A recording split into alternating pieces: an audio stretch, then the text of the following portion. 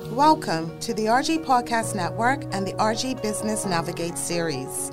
This podcast presents topical global business stories that affect Bermuda. Series host Shivani Seth interviews business leaders and experts in finance, insurance, reinsurance, risk, accounting, and other business services. Enjoy the podcast.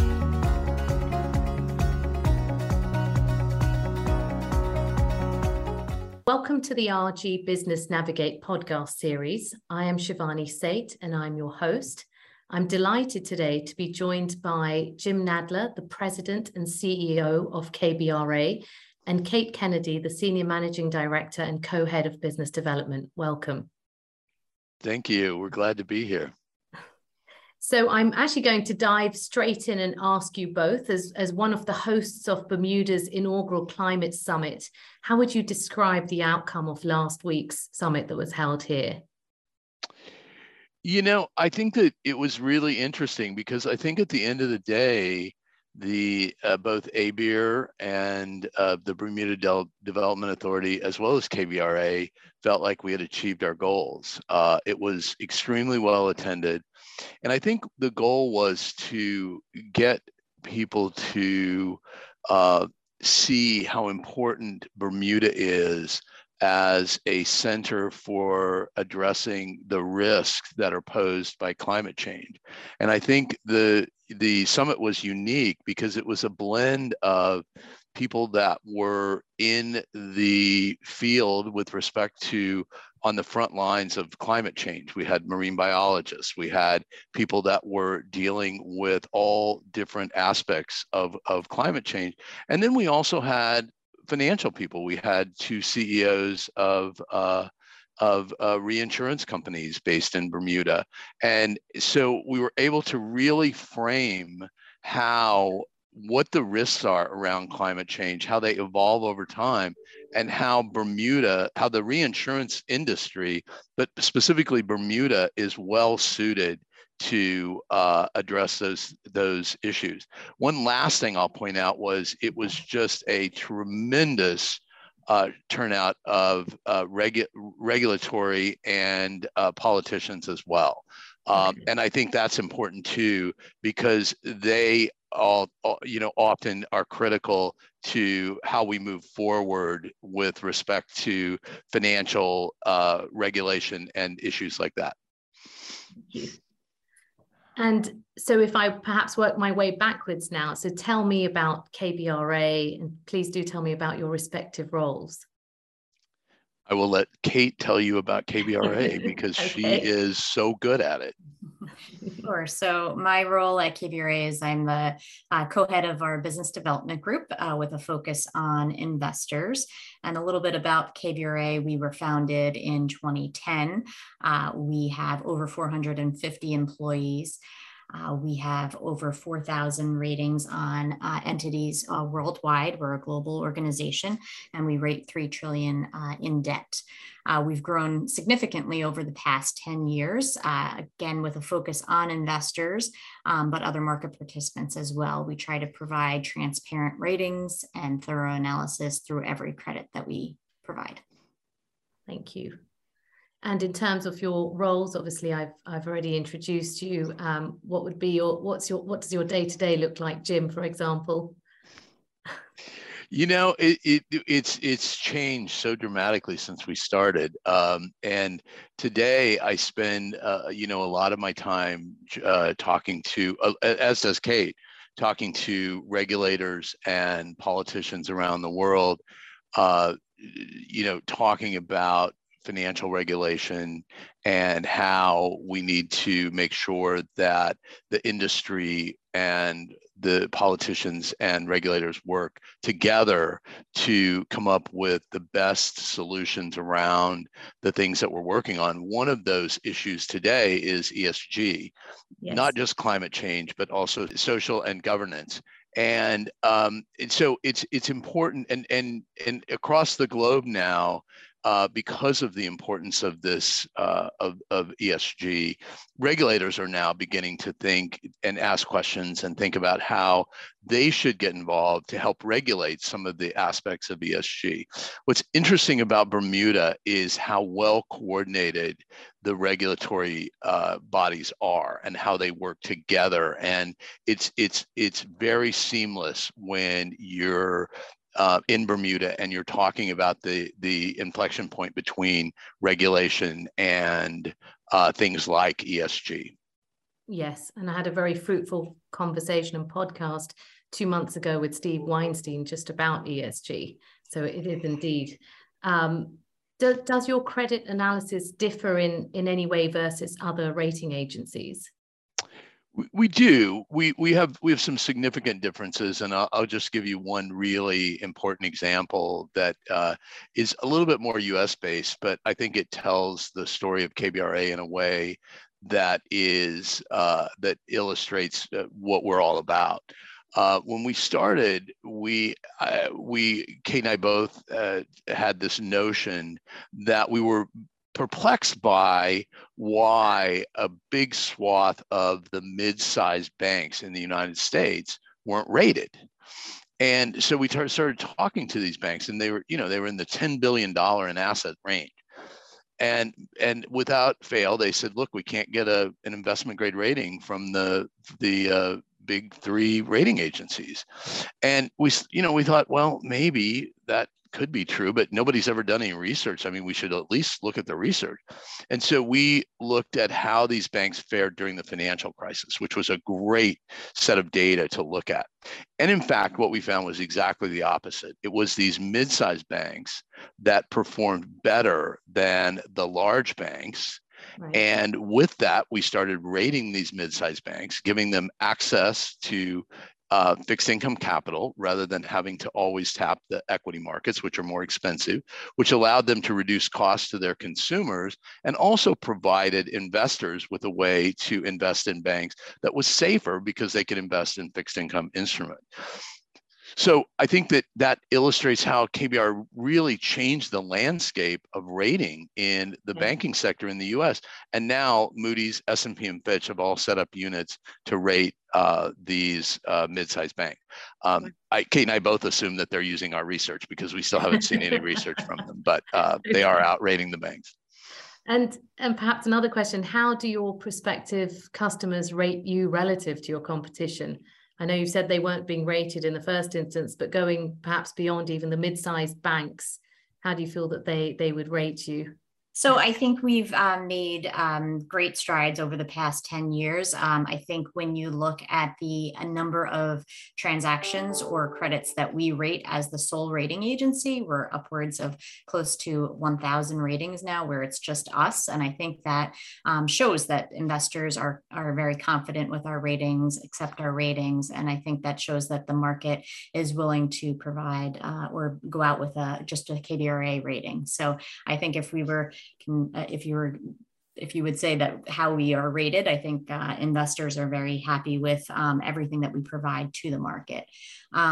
Just to add on to Jim's point about how we're a little bit different, I would also say that we're very nimble. And we do probably or provide more due diligence than our competitors in many of the asset classes that we're active in. And talking about those differences, as a rating agency, what ESG factors are considered in your rating analysis? So we take a very different tack from our competitors. They all have these standalone ESG ratings, which are becoming sort of a problem now in the markets. And even regulators are starting to look at them because they're opaque. They tend to pull in way too many factors and boil it down to one number or one rating. And what we've done is we have taken each individual credit that we look at. We assess, are there any ESG factors that affect the credit? If there are, we highlight those and we explain how they affect the actual credit of the bond. But more importantly, there are a number of factors which may impact the bond down the road, but today aren't factors, but they're issues that investors are interested in. We also help companies disclose those factors as well. So in addition to not just talking about the factors that affect the credit, but also looking at disclosure issues that may down the road affect the credit, or maybe just ESG factors that don't directly impact the credit, but that investors are very interested in knowing about. And so we believe that that what investors are looking for is more transparent and more thorough information. And what they don't like is everything boiled down into one set number. And there are example after example where one rating, ESG rating, will have a company at the highest ESG level, and another rating company will have that same company at the lowest ESG, and nobody knows why, because nobody shares their information, and they all say, "Well, it's our special sauce, and if we told you, all the puppies will die." So I think that the market is moving away from these. I think regulators are nervous about them. I think they're worried that if investors are making decisions based on them, they're opaque, and investors need to know a lot more.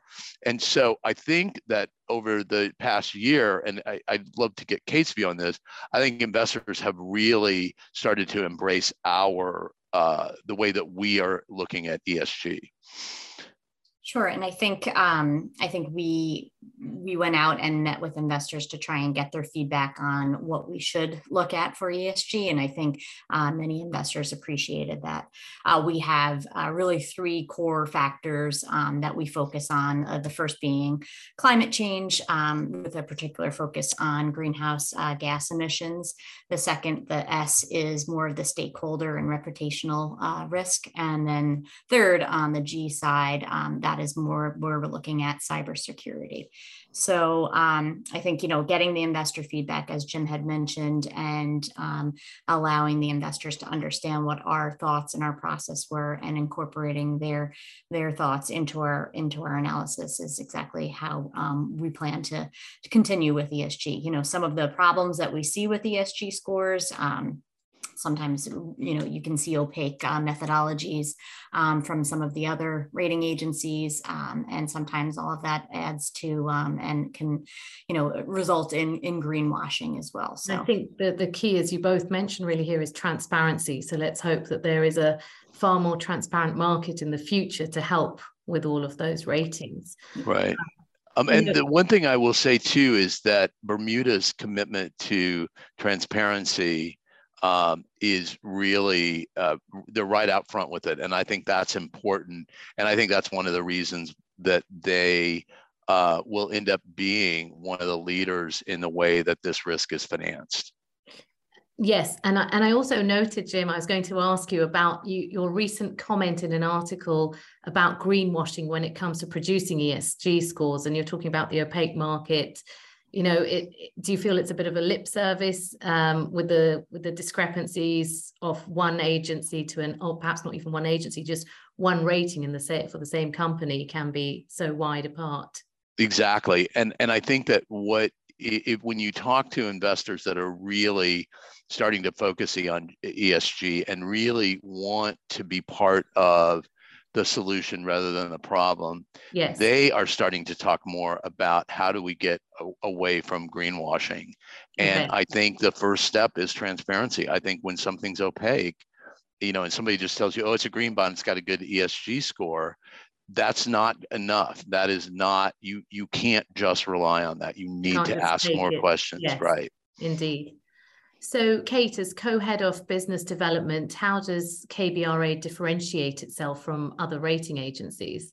Sure. Well, I'll continue with the same theme that we've been talking about. I would definitely say transparency. And I think, as I mentioned, the transparent ratings, the transparent research on the ESG side, as well as the other research that we provide to the market. I think we've been very investor focused, continuing again with the same theme that I mentioned earlier. And I think that investors appreciate a new, fresh look at certain markets. We were a bit of a challenger brand in the beginning when we first started the company 12 years ago. But again, going back to my comment earlier, we've really broken into certain credits and certain sectors and have made a name for ourselves. And really, investors and other market participants have come to rely on us. So I think we make a difference by the work that we provide to investors and to market participants, great research, great rating reports, and overall really, really experienced analysts who know their credits and who are able to talk to the market and explain how we've gotten or how we've come to the rating that we've published. Thank you. And just on that topic, I just want to make one other point, and I'll brag about Kate for a minute, because I think when you look at the number of investors that we have connected with from January 1st to today, I don't know, Kate, would you say conservatively it's probably 4 or 5 times that of our competitors? Sure. We just ran the numbers for May, and we had 100 meetings, 98 to be exact, for the month of May. So I think when you look at 98 meetings in 1 month across, a pretty phenomenal number. Exactly. Yeah. So the outreach is there, and we're constantly trying to get feedback on how we can, provide better information, and investor outreach is key to us for sure.